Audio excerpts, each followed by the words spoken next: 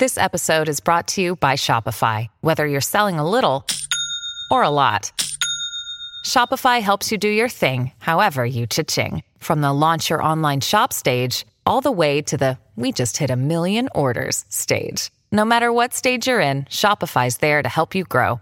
Sign up for a $1 per month trial period at shopify.com/special offer, all lowercase.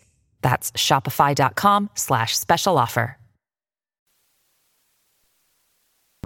Hey everybody, this is the BSN Avalanche podcast presented by Total Beverage. Before we jump into the show, I want to tell you guys about this really awesome deal for BSN listeners. If you didn't know by now, Total Beverage is delivering beer, wine, and liquor to anywhere in the North Metro area from Wheat Ridge down to Erie. For a limited time, Total Beverage is offering $10 off your $50 or more purchase on their website and on their app. Use the promo code BSN10 to save $10 off your $50 or more purchase for all of your parties and events and have it delivered straight to your door. Now let's jump into the show. This is the BSN Avalanche Podcast, powered by the BSN Denver Podcast Network. To work, crisscrossing with Jost. Right in, turned out by Jari. That was a 1-on-2. And Jost. McKinnon. What a goal! The best Avalanche coverage in Denver. Now Landeskog. Feeding McKinnon. Holding it up. Hey, y'all, prepare yourself for the rubber band. Man, you never heard a song to say. Oh, whoa. You're about to lose control when the rubber band starts to jam.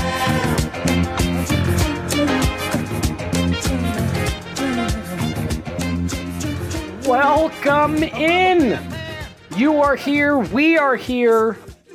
Everybody's here. This is the BSN Avalanche podcast presented by Total Beverage. I am your host, Jesse Montano, joined by AJ Hafley, the one and only BSN Avalanche insider and draft expert.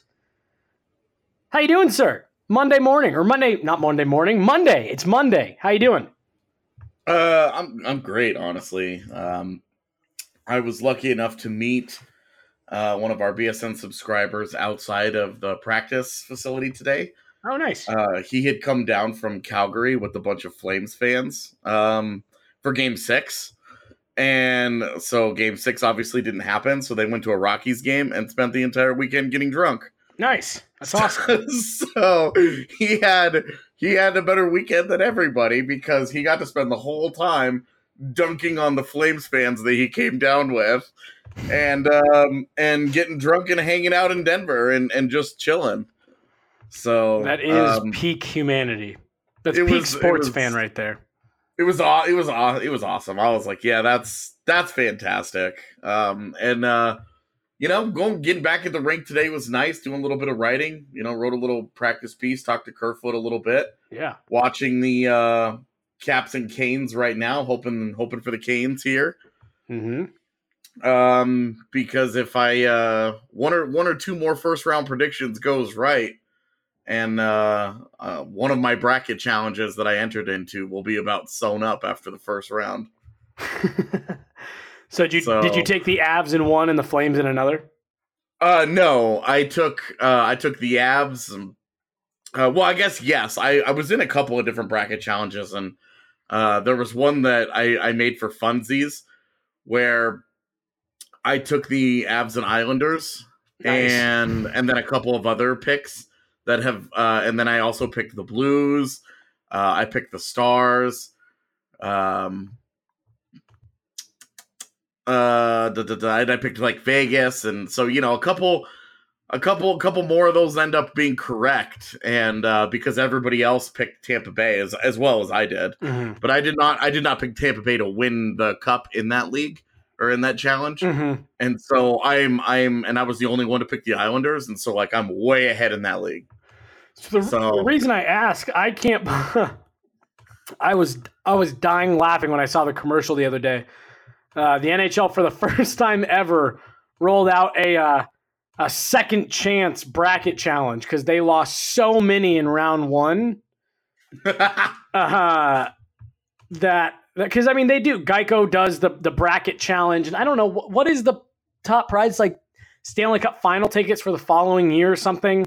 If you enter like the whatever one is that the NHL does, but yeah, they actually had to roll out after the Avs beat the Flames. They rolled out a second chance bracket. So I was wondering if you had to enter one of those facetiously, obviously. Yeah, no, I you know me about that stuff, man. I don't care. The only reason I care about this one is because I did it for the lulz. I titled it "Haters in the Building," and I picked the literally going through, and I said I'm gonna pick the blue colored teams, and then I'm gonna pick the Avs and the Islanders. And right now I'm rolling, but I need Carolina to win, I need Dallas to win, I need Vegas to win, and my first round. Coming out of the first round, I will basically be home free no matter what happens if that takes place. So bracket challenges are stupid anyway, man. They're such a waste of time. So after the light, did you know? Speaking of which, did you know I got credit in one of these bracket challenges for picking Tampa Bay in 4 games? They gave me They gave me credit for picking 4 games correctly, but I picked the wrong team. So funny. And I was like, this is stupid. I shouldn't get credit for that. So after round 1, I guess there's an NHL Reddit league that has a bracket challenge. Yeah. And after the Lightning lost, there was only one bracket that was still in it. And I guess it was some guy had tweeted about it. It was his girlfriend's bracket who doesn't like hockey. She went through and made picks. She had the Blue Jackets in 4 and the Avs in 5. What? Yeah. So after the Blue Jackets won, it was like, oh, well, this is the only bracket that still has a chance to be perfect. And she had the Avs in 5. I'm trying to go back through right now as I'm talking to you on my Twitter and find it because I thought I had liked it or retweeted or something. But yeah, crazy, right? That is definitely crazy. AJ, let's get into it. Shorter first segment here for sure. Let's start with talking about you were at practice today. First Avs practice since defeating the Calgary Flames back in Denver, down in Centennial at their practice facility at Family Sports. Not Samuel Brassard. Derek Brassard was back out there in a regular jersey. G was out there in a non-contact, but it sounds like he's getting close. Here's my question.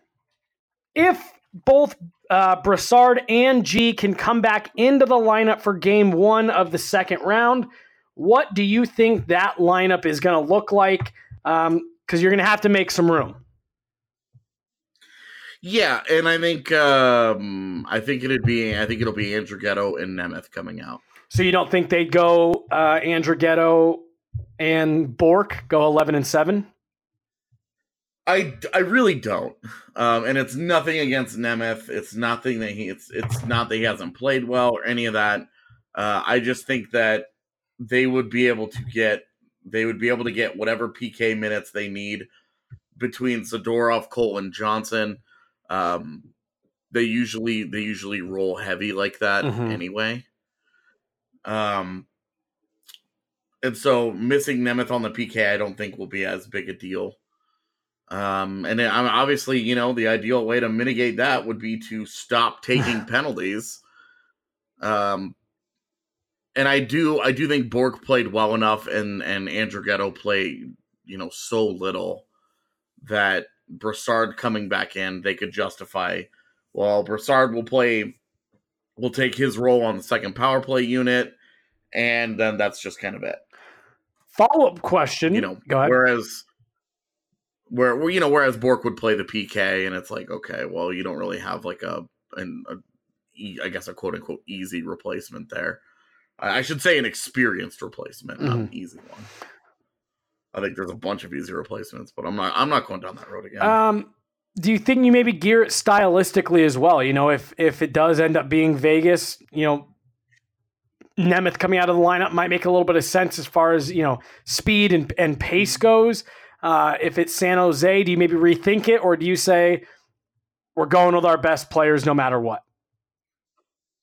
I think the Avs are playing well enough right now, and that they're rocking and rolling, that they need to roll their lineup, not get cute worrying about trying to hang with the other team, match up with the other team. Roll what you think is your best lineup, and then if you're 2 games into it and it's been an absolute disaster, reassess. There you go. Well, AJ, we are going to have plenty of time to break down everything from the second round, from lineups to matchups, all that fun stuff. Here in the next couple days when we know who they're playing, Vegas and San Jose heading to Game 7 tomorrow night, we will have a better idea of who the Avs will be matched up against. Not a better idea. We will know who the Avs will be matched up with after tomorrow night. AJ, you want to talk a little bit about U18s. The Avs are headed to the second round of the playoffs, so we haven't shifted our focus to draft quite yet. But we figure, well, we've got a couple days here in between. We have a minute to talk about it. Why don't you let us know what's been going on with the U18s? I told you I haven't been able to watch a ton of it, so I'm not going to be able to contribute much here with the funky start times for those games. But what are you seeing over there? What's coming out of the U18 men's world championships? Well, the biggest thing that I was watching for going into U18s was Vasily Podkolzin, right? The Russian kid who, he's the third best prospect. But if you look at his counting numbers, obviously are not very impressive over in Russia. And I always say, you have to keep that in mind with the fact that it's a different world over there. Those guys, they experience different things. The development system over there and the ice time and the situations are so different. Where there was one kid last year who got drafted in the second round who was playing for his MHL team, was playing like 30 minutes a night for that team. And so, his numbers were awesome.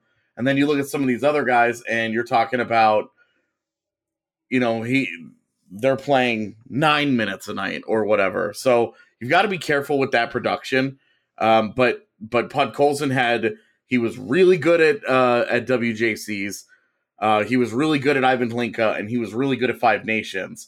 And so you're saying, okay, he's been really good at international tournaments where he's on an even playing field with his age group. He needed to keep that up.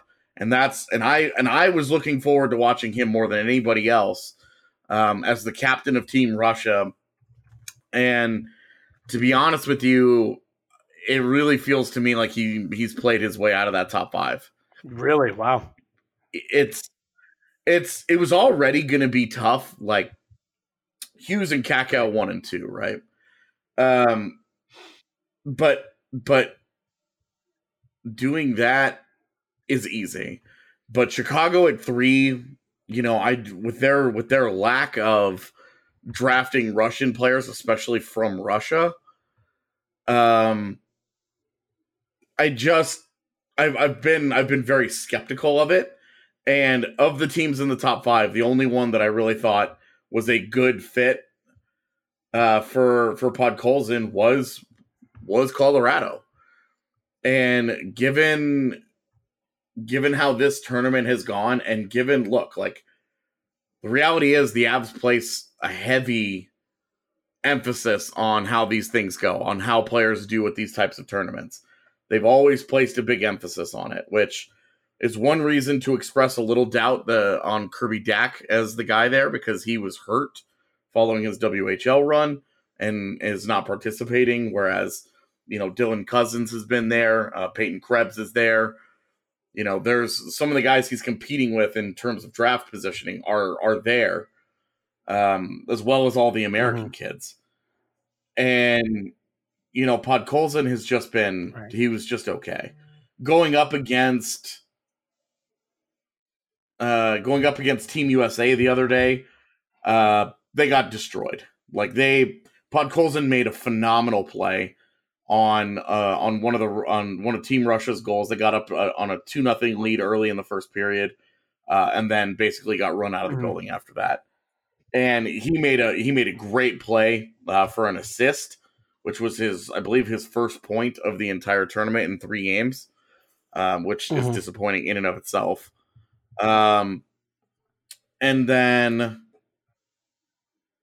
he did a good job drawing a penalty later on, and like that's nice, but you're not looking at a guy like that and saying, okay, he's going up against elite competition. We want to see how he fares against those guys. You know, he's going up against Turcotte, Hughes, Boldy, Trevor Zegras, all those American kids who are top 10 prospects, right? And all of those kids outplayed him by a mile. I mean, it wasn't even close. Especially Turcotte, Boldy, and Hughes. Those three I thought were awesome in that game. My love of Matt Boldy continues to just rise. I think that he should be a strong candidate for Colorado at 4. I don't think realistically he will be. But I tell you what, man, he is a beast of a player, and this Turcotte kid is something else too. Like Turcotte is, I think he's going 3 to Chicago. They go heavy into the USHL picks. And he looks like the real deal, a high-end two-way center. It's a little on the small side, but is a great skater and can do a little bit of everything. Has turned some Avs fans off because he is comparable to Tyson Jost, and some Avs fans are not interested in running that back. So, not great, right? But I love Turcotte. I really love Matt Boldy. Turcotte's a center, Boldy's a wing, so you're having different conversations there, right? Like you're giving up positional value if you take a wing at 4 over a center. And with the centers available in the top 10 between Turcotte, Cousins, Dak, and Zegras even, I mean, you're talking that's a lot of guys down the middle that you're passing up if you want to go for one of the wings. So it's been interesting to watch. Obviously, combines and interviews and all that is also going to continue to play a major role in how this continues to shake out.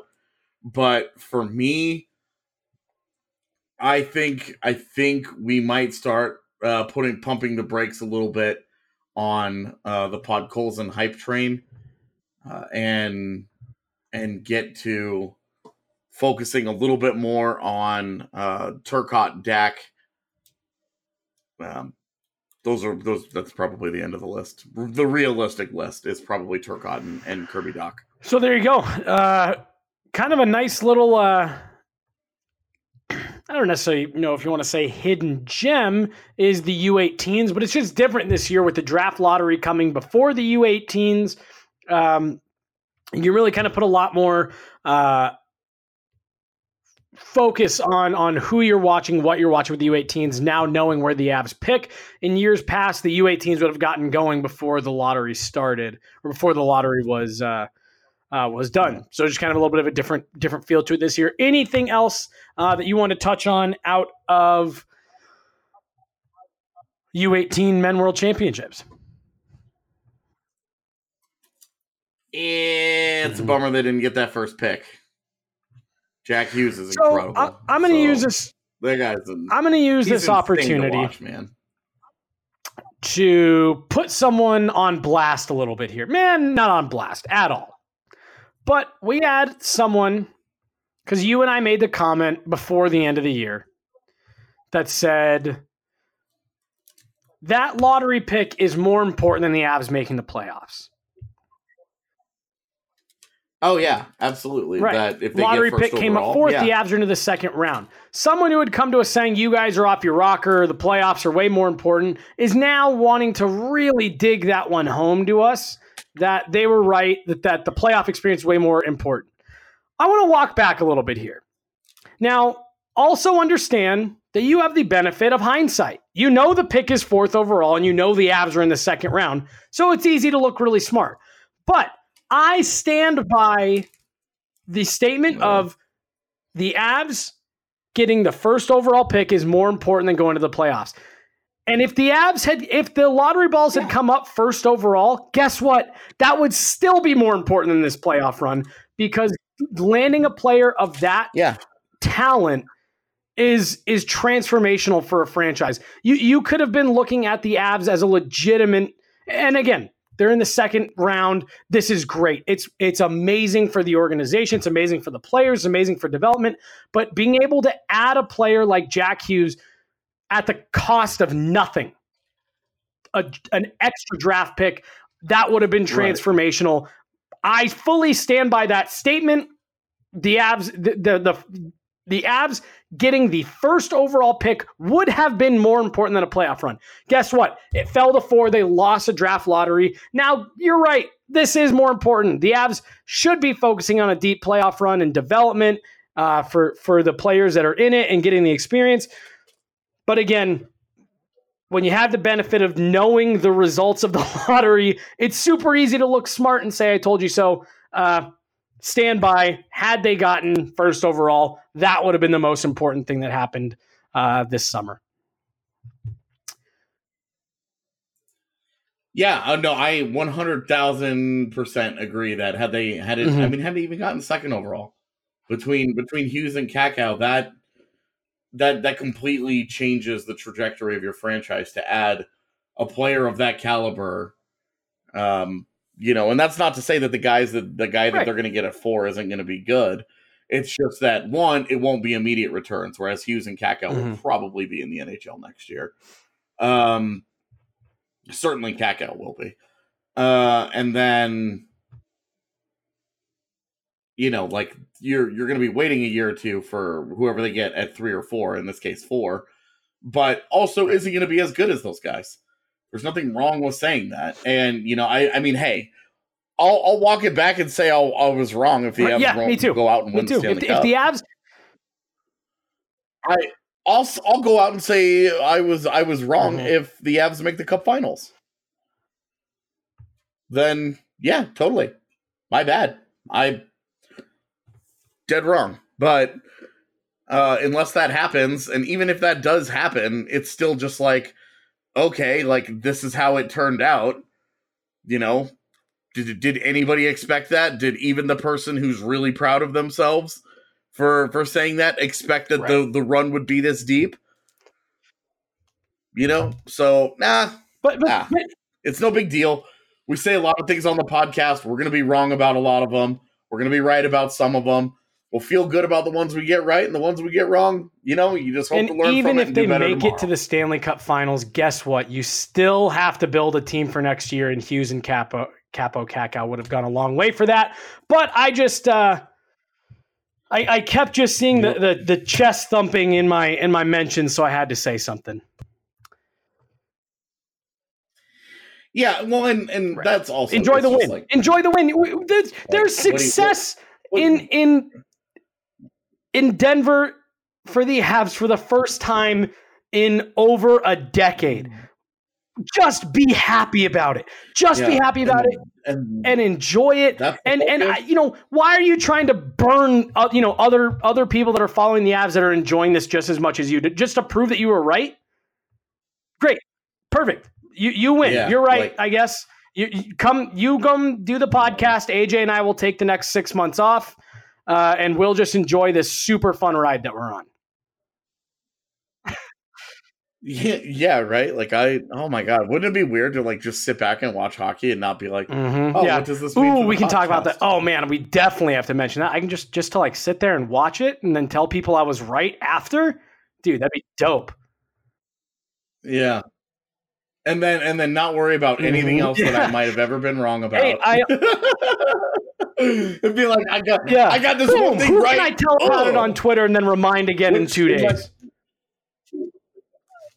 In which case, awesome. Dude, it's like there's no doubt being right is awesome and it's fun and it feels good and I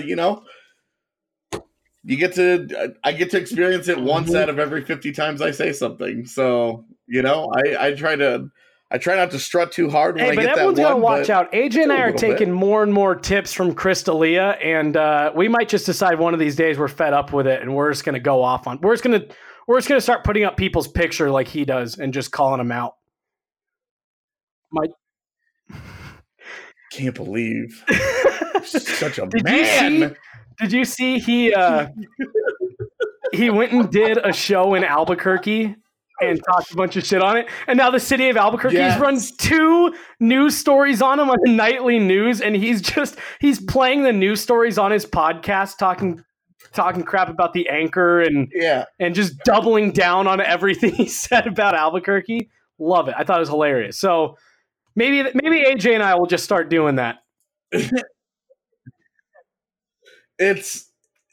Honestly, it's like, I lived in Albuquerque. I went to school there. Yeah. For 5 minutes. I love the city there, but they're super sensitive about anything like that, and so it's been very entertaining. Yeah. So to watch that. All right. happen. Well, there you go. Let's. I said this was going to be a quick segment at the start of the segment. It's been 24 minutes, so let's jump out. When we come back, we're going to take a look around the rest of the league. Half of the series are done. 4 of the 8 teams have advanced to the second round. We are waiting on the other 4. We're going to take a look, get some of AJ's reactions to what happened in the first round, and get some predictions. BSN Avalanche podcast presented by Total Beverage. We will be right back.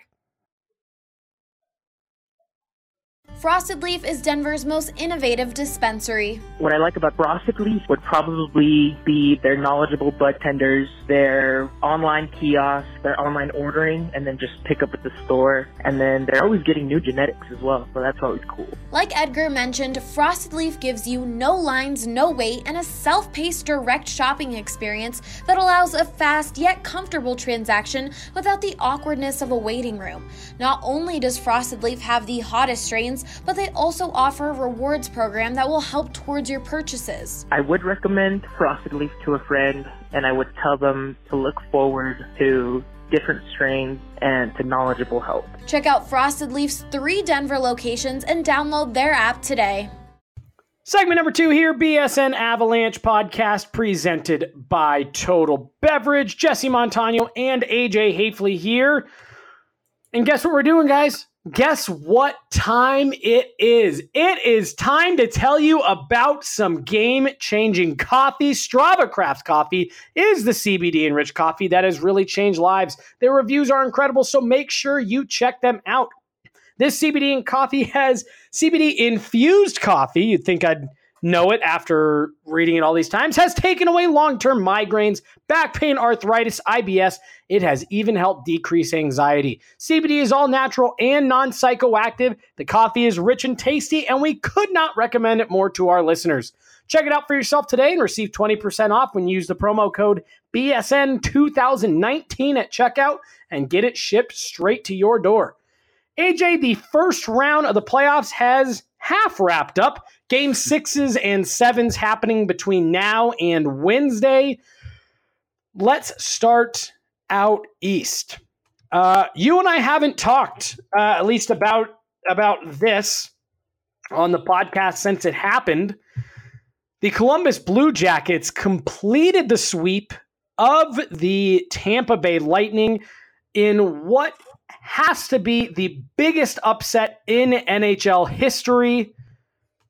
What did you think? And again, this ended a handful of days ago. It's old news by now, but again, just curious for your take on it. What happened to the Tampa Bay Lightning? What were statistically the best regular season team in NHL history, tied with only one other? What happened? Yeah, that's a good question. And to be honest with you, it's tough for me to answer because I didn't watch a ton of that series. Well, it was over so quick. There wasn't time to catch it. Yeah, well, and they were playing on the same nights as the Isles and Pens were, so Do you think, is there anything to, and I believe we talked about it last week with the Flames, is there anything to it that the Tampa Bay Lightning had been on cruise control for the last 2 months of the season? They clinched the President's Trophy with 20-some games to go. Columbus had been essentially playing playoff-level hockey for the last, 3 weeks. Hey, by the way, want a little bit of side credit here. My phone's on silent. Wow. I've gotten a handful of notifications on the show. You haven't heard a single one of them. Oh my God. It won't be me that's very excited about that. It'll Just be wanted somebody to else. pat myself on the back a little bit there. Tampa Bay Lightning kind of got to cruise into the playoffs. Do you think that had anything to do with it? I definitely think there's certainly something to that because, we see it regularly where we see these top seeds struggle. We see the President's Trophy winners struggle. We saw it last year. They got into the first round against Colorado, and they were like, "Oh, these guys, we won the President's Trophy," and they were feeling good about themselves, and the Avs had to go to Game 82 just to get in, and they came out and they didn't take Colorado very seriously. It took them a little while for them to really round into playoff form, right, and to get into that level of competitiveness.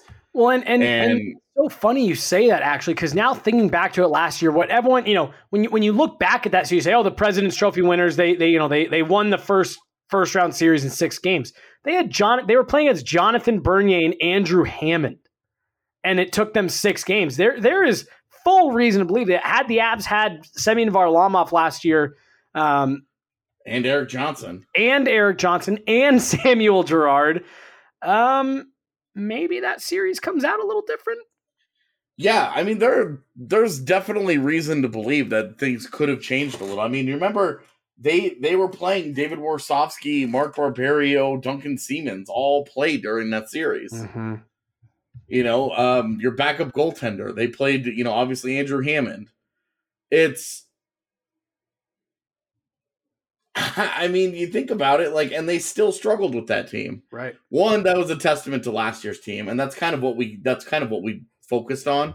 Right. Was giving them that credit that they made life more difficult than we expected for Nashville. But also Nashville, they weren't that great, and to see this continue.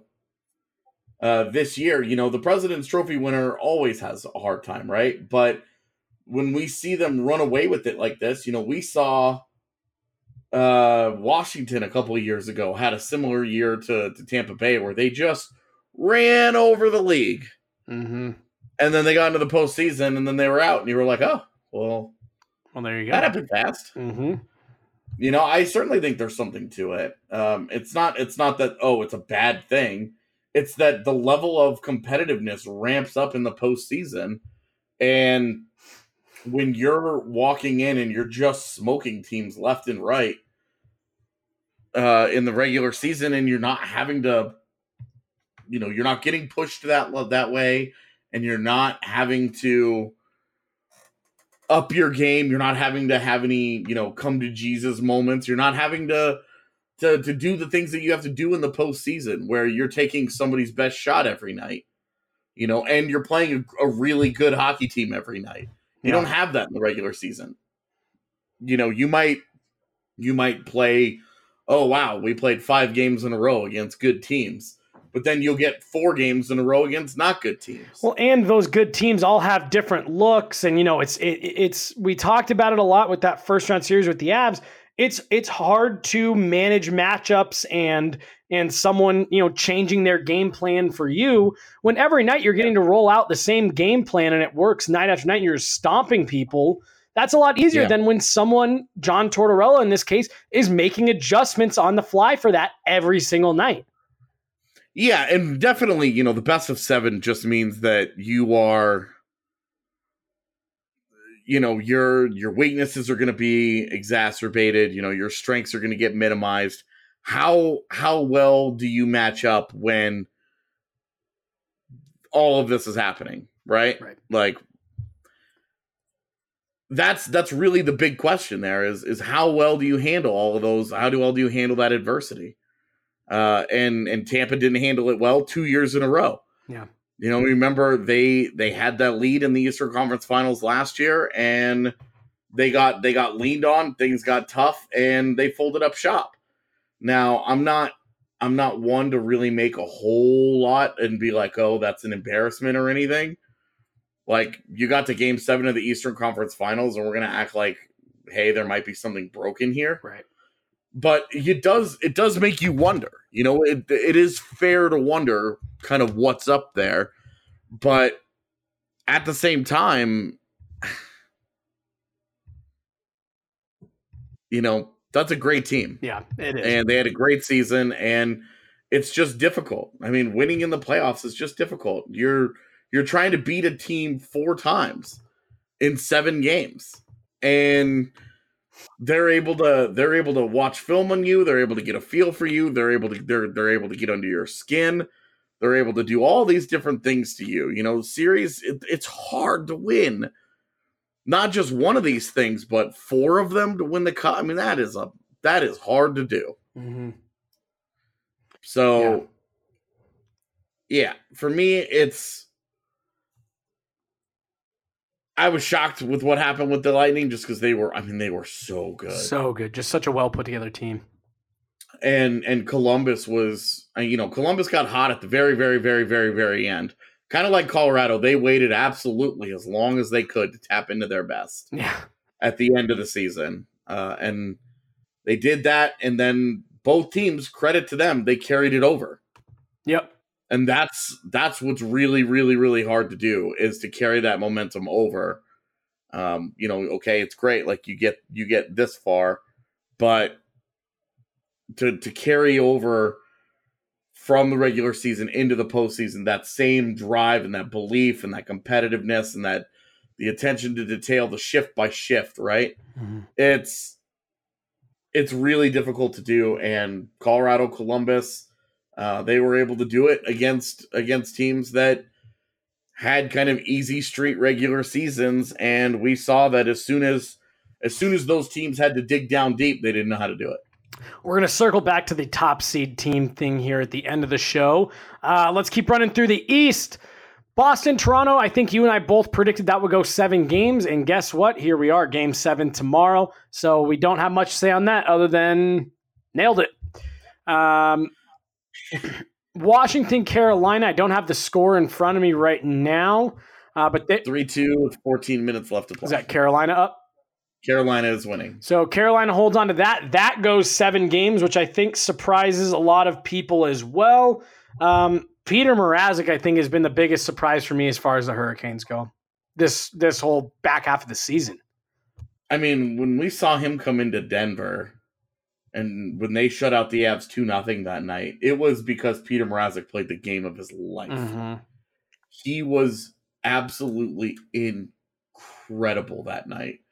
And to his credit, man, he has just kept it going. Mm-hmm. He's been so good for them. And hockey, Mike Smith, Peter Mrazek, awesome in the postseason. Yeah. Okay. Didn't see that coming. And then your Isles and your Pens. Do you have any love you want to give for the Isles? Yeah, I did not expect that to happen. I didn't pick them in that series.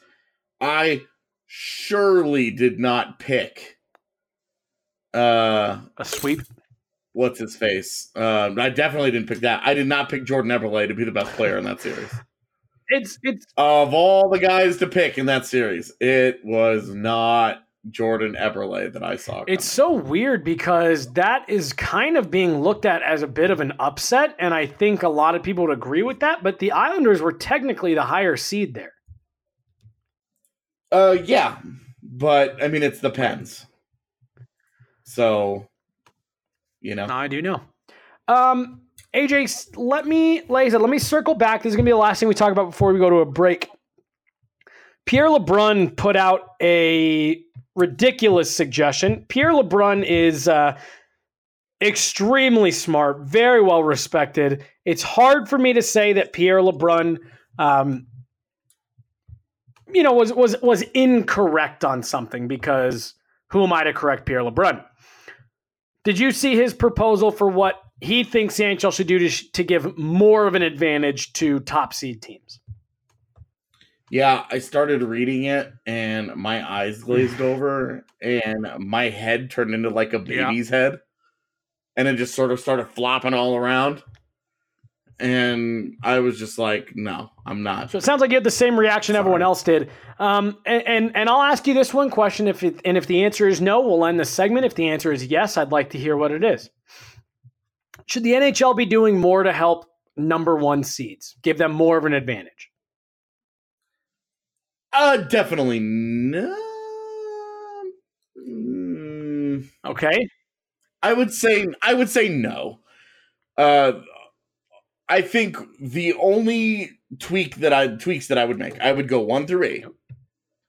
And even though that ended up being exactly what happened in the West this year, it's not what happened in the East. I would go 1 through 8. And I would reseed after the first round. So what would you think about, and again, to me, well, I mean, I guess maybe not. I still love the idea of you just do the top 16 and one gets 16. I'm open to it. I mean, it's funny. The Avs would have missed the playoffs this year in that format, but you can't say after 82 games they deserved it. No, and I think that was what we'd been saying all year was, whoever gets in out of the West in those 2 wild card spots in almost any other year wouldn't have made it. Yeah. But to me, I guess you sit there, you say, all right, that way your top seeded teams get the lowest seeded teams in the playoffs. Yeah.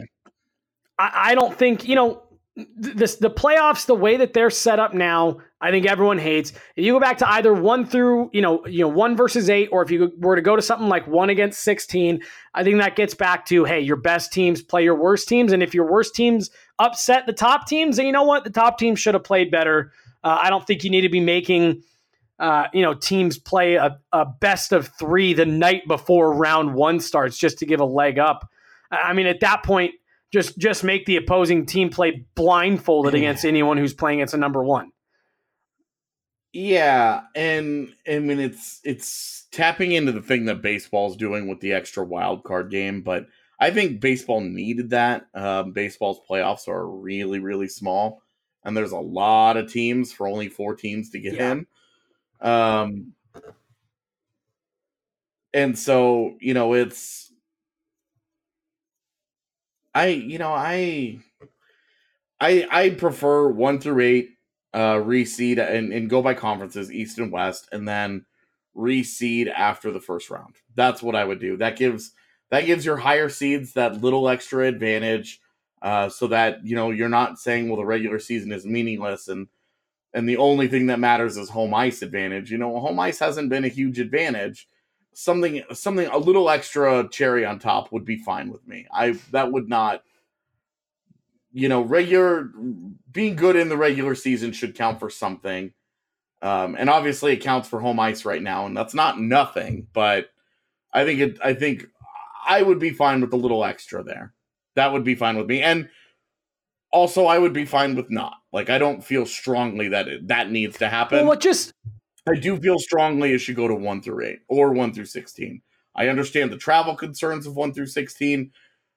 I wouldn't mind just trying it out and seeing how it goes. It's easy to say no to everything theoretically, but until you try something out and actually see what it actually does and what it's actually like, and you have a worst case scenario, a 1 in a million worst case scenario. Well, how often does that, would that actually happen?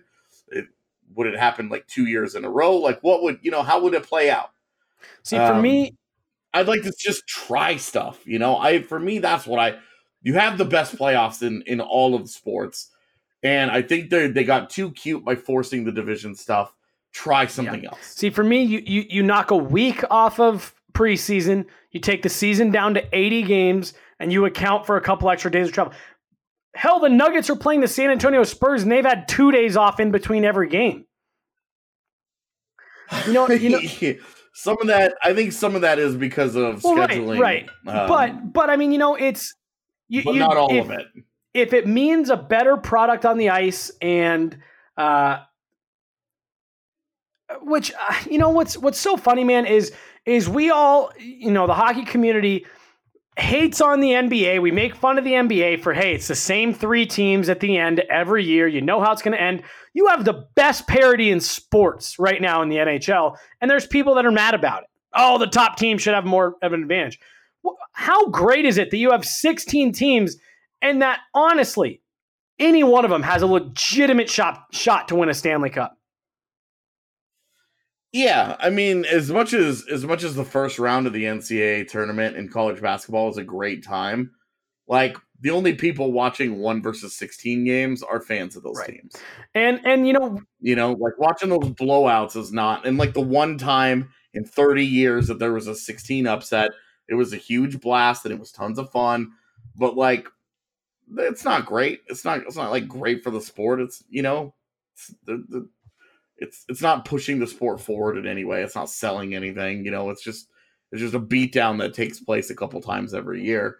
And in hockey, you don't have that really. Like, that the Avs laid it on the Flames was unexpected, but you can't look at the dominance and say there was a problem with the system. You look at the Flames and say, well, where did the Flames from the regular season go? Right. The system being under attack is silly to me because the results aren't what they wanted. A couple of number 1 seeds lose for the first time ever. They lose in the same year, and all of a sudden everybody's like, oh, maybe there's something wrong with the system. Like, this one anomaly happens, this one crazy thing, this one time goes down, and all of a sudden it's like, let's make major changes to it. It doesn't need it. It's been a great playoffs. It's been just as awesome as the other years. And I don't say that just because Colorado's had success, but it's been a ton of fun. From a competitiveness standpoint, I think this first round is about as closely played as you've seen, any first round in a long time. Let's take our last break here. When we come back, we are going to talk a little bit about the West and who is through, who we're waiting on. BSN Avalanche podcast presented by Total Beverage. We will be right back. Hey, BSN fans, your favorite Colorado Sports Network has partnered with your favorite Colorado beer, and we're giving them away for free. But in true BSN fashion, we're not letting you go to some major chain for it. We want you to go to your local neighborhood bar and support a real Colorado business. That's why we've created the bar page, where any BSN subscriber can go in and get a free beer whenever they want. Just go to bsnbars.com and you can get 1 free Coors Banquet at any bar on that list. All you have to do is show the bartender the VIP image on that page in your browser, and you can retrieve a free Coors Banquet beer at any of those bars. There are over 20 bars there. You're sure to find one close to you. It's bsnbars.com. Find a bar and get a free Coors Banquet on the house. Thanks for listening to the BSN Denver Podcast Network. Third and final segment here, BSN Avalanche podcast presented by Total Beverage. Jesse Montano, AJ Hafley, hanging out talking playoffs. It has been an extremely entertaining playoffs, capped off by the Avs moving through to the second round after beating the Calgary Flames 4-1 in their first round matchup. They await the winner of the Sharks and Golden Knights. AJ, let's talk about that one really quickly because I have a feeling you and I are going to end up spending a lot of time talking about it here in the next few days. Sharks, Golden Knights, 2 completely different teams, made up in very different ways. And yet here we are, Game 7. Have you followed a lot of this series? Yeah. What have you thought? They're both going to give, either one of them is going to give Colorado problems. Yeah. Different problems, very different problems. Well, yeah, go ahead. But they each present a unique set of challenges from one another. It's not like the same stylistic team, going at it. It's two very different clubs. What's so funny, man, is in the last couple of days, I've had a lot of people. Oh, who do you think? Oh, so awesome. They're moving on. Who do you think will be the best matchup? And I honestly don't know, because I sit there and part of me says, I truly, truly believe Vegas is the better team. I think Vegas is maybe the best team in the West. I agree. So you sit there and you say, all right, well, So you probably don't want them, right? And it's like, well, San Jose has just been a house of horrors for the Avs for the last decade. There's been something about that team they haven't been able to beat. That's an older veteran team that the Avs have really struggled with.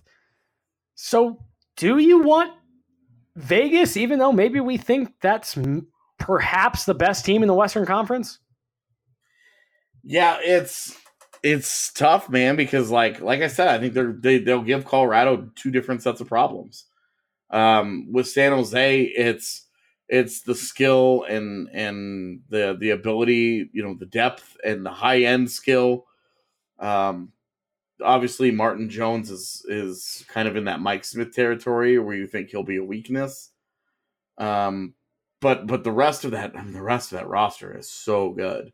Yeah, and even with Carlson looking pretty compromised, that dude has 7 points in 6 games in that series. Right. And that's with him looking like, oh man, there are some problems there. Mm-hmm. And the guy's still getting it done. He's still producing. Do you think maybe 4-2 Carolina? There you go.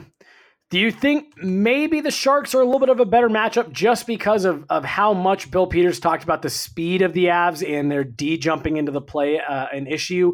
Do you think maybe getting a slightly older, maybe a little bit slower team would be better for the Avs? Yeah, we saw what the speed advantage could give Colorado in the first round, and I think that would be amplified against San Jose.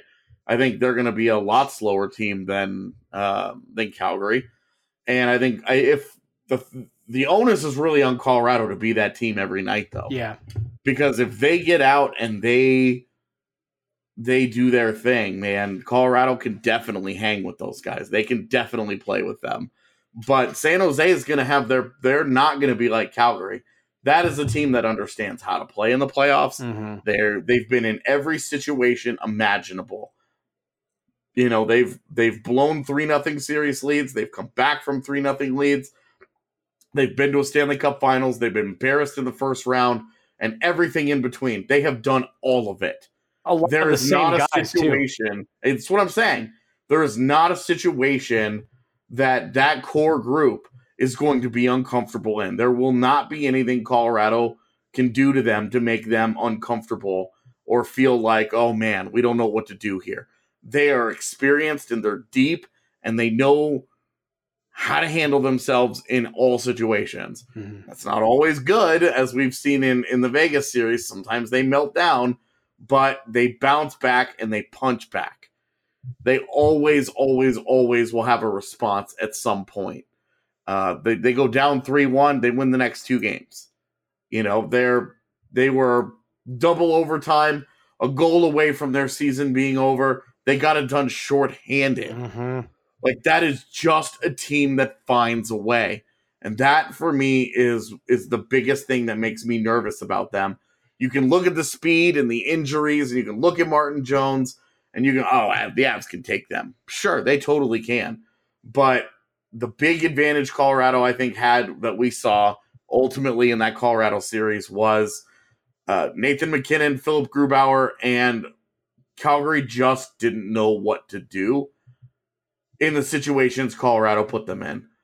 That won't happen with San Jose. Vegas, similarly, they made a cup run last year. They were involved in about as many varied situations as you can really handle it. The only thing that they haven't really done is really be down in a series, except for the Cup Finals. So we don't know what they really look like in that spot. What if Colorado gets up on them 2-0? They go into Vegas and they win the first 2 games. We have no idea how Vegas responds. Mm-hmm. That would be the one thing. We don't really know that part of it. But whew. It's going to be crazy. Well, why don't we put that one on hold till we have a better idea of who it's going to be tomorrow? Avs Flames. We won't even know by the time we record the show tomorrow. We won't find out what the schedule is or what's going on until like late tomorrow night. Mm-hmm. Well, we honestly might not even know the schedule till Wednesday, man. If I don't expect we will, because Carolina's on the verge of pushing this to 7 games, and they don't release that schedule until the whole thing is done. All right, and Nashville and Dallas play tonight. If Nashville ties that series up, then... And last I saw, they were ahead 1-0. I think you're right. 1-0, second period about to start. Second period. Yeah. We'll skip over Abs and Flames, as that is all we've talked about for the last week or so. Blues Jets. This one was kind of a toss-up to me, man. That was a weird series. It was a very weird series. It was a brutal series. That for the Jets to have lost Game 5 the way that they did with the 2-0 lead in the third period, then they get chipped away at, and then they lose with 15 seconds left in regulation. Brutal, man. Just brutal. And, we heard all kinds of problems coming out about that locker room. I've said for years I don't think Paul Maurice is any good as a head coach. I think he's got to go. Jacob Trouba basically today was asked, would you be willing to take a hometown discount to keep everybody together and keep this going to help with the salary cap? And he was not kind in his response. I think there's serious issues in Winnipeg right now. I think they have a culture problem. They need to figure out who their leadership group is that they want driving the ship for the next couple of years. Is it Wheeler and Byfuglien as they get into the twilight of their careers? Or do they need to turn that over into the young guys and give the franchise over to them and move on from some of those older cats? They have an identity issue, and it's not unlike what Colorado faced a couple years ago when the leadership group was, Boschman and Iginla, older guys who were at the end of the road. The Jets guys aren't quite that advanced. They're not that old. They're not looking at retirement in the next year or two. But they've got a split in their locker room between the veterans and the younger guys. And they've got to figure out an answer to their culture problem because Paul Maurice surely didn't have any this year. St. Louis, I think, is still just getting... I don't know. I guess I'm just not a believer in Jordan Binnington suddenly being the NHL's best goaltender. I think eventually the bubble's going to burst, and whichever team is playing them, when it finally does, is going to benefit greatly from that. Because Jake Allen will probably finish that series, and then you might as well be eating at a buffet at that point.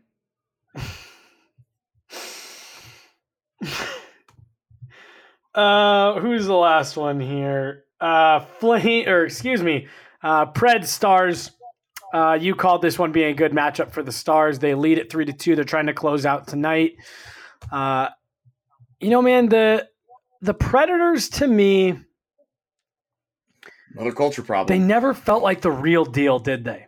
Even over the last few years, even last year, they run through the regular season. There was just something about them that never quite felt like they were the real deal.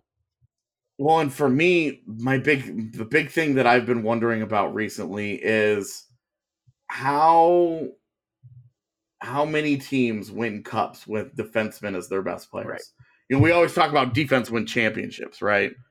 But I put it on Twitter last night and said, who was the last cup winner that won because a defenseman was their clear-cut best player?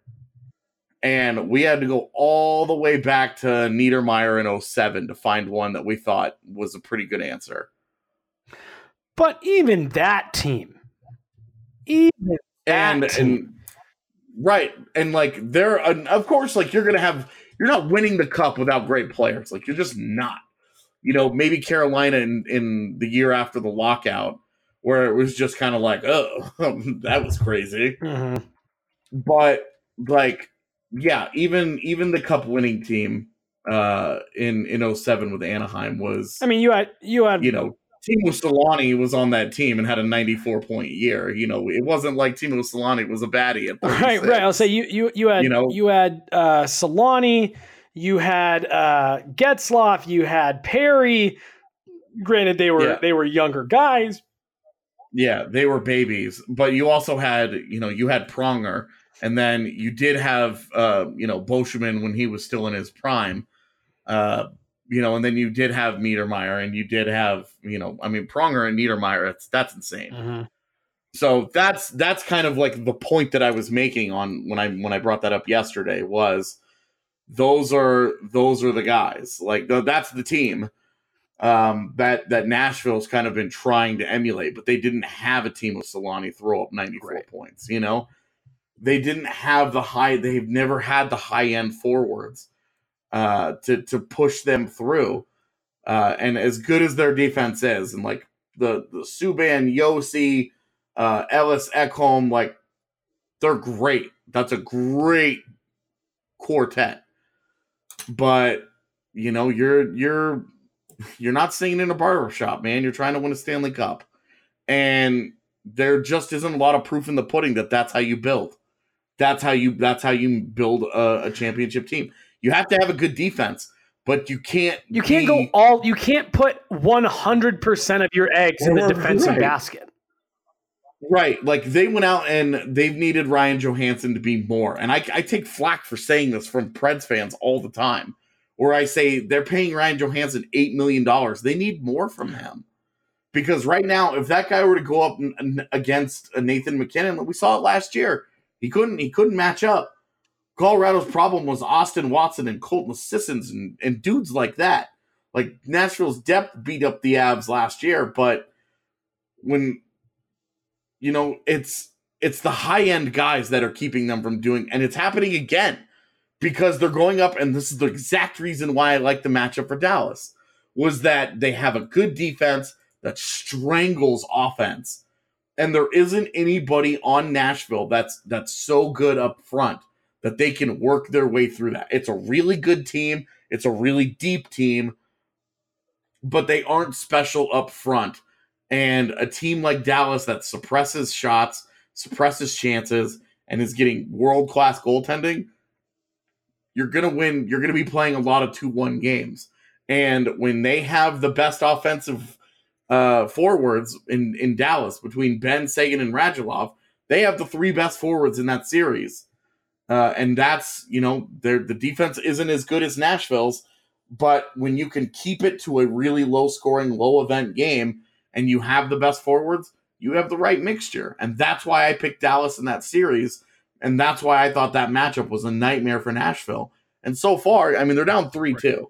So, you know, even if Nashville comes back and wins that series in 7, that's proven relatively accurate that they have real trouble with that combination. And then, you know, St. Louis, I think if Nashville goes on, I think Nashville stomps St. Louis. I do too. So I sit here and say Nashville's never felt like the real deal, but there is a chance if they win tonight, they could end up coasting to the Western Conference Finals. So what do I know?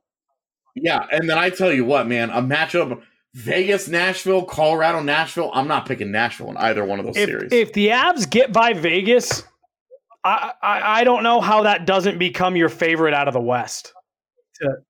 Oh, straight up. I fully 100% agree with you. And depending on who's still left in the East, Colorado, I mean, if they get past Vegas, we're talking Colorado's going to have a very real chance to do the thing that we don't talk about. We won't go there, but you know, again, and it's a massive if they get by Vegas and or San Jose, I'd be interested to see the odds after that. The odds makers, what kind of odds they give the Avs the rest of the way. But that is a conversation for way, way, way down the line. We don't even know who they're playing yet. We will find out tomorrow, and we will make sure we let you know once we do find out. And we will make sure to give you all of our thoughts on it. So, for Adrian Dater, who you will hear from tomorrow, and AJ Hatefley, I am Jesse Montano. This is the BSN Avalanche podcast presented by Total Beverage. Thank you guys all so much for listening.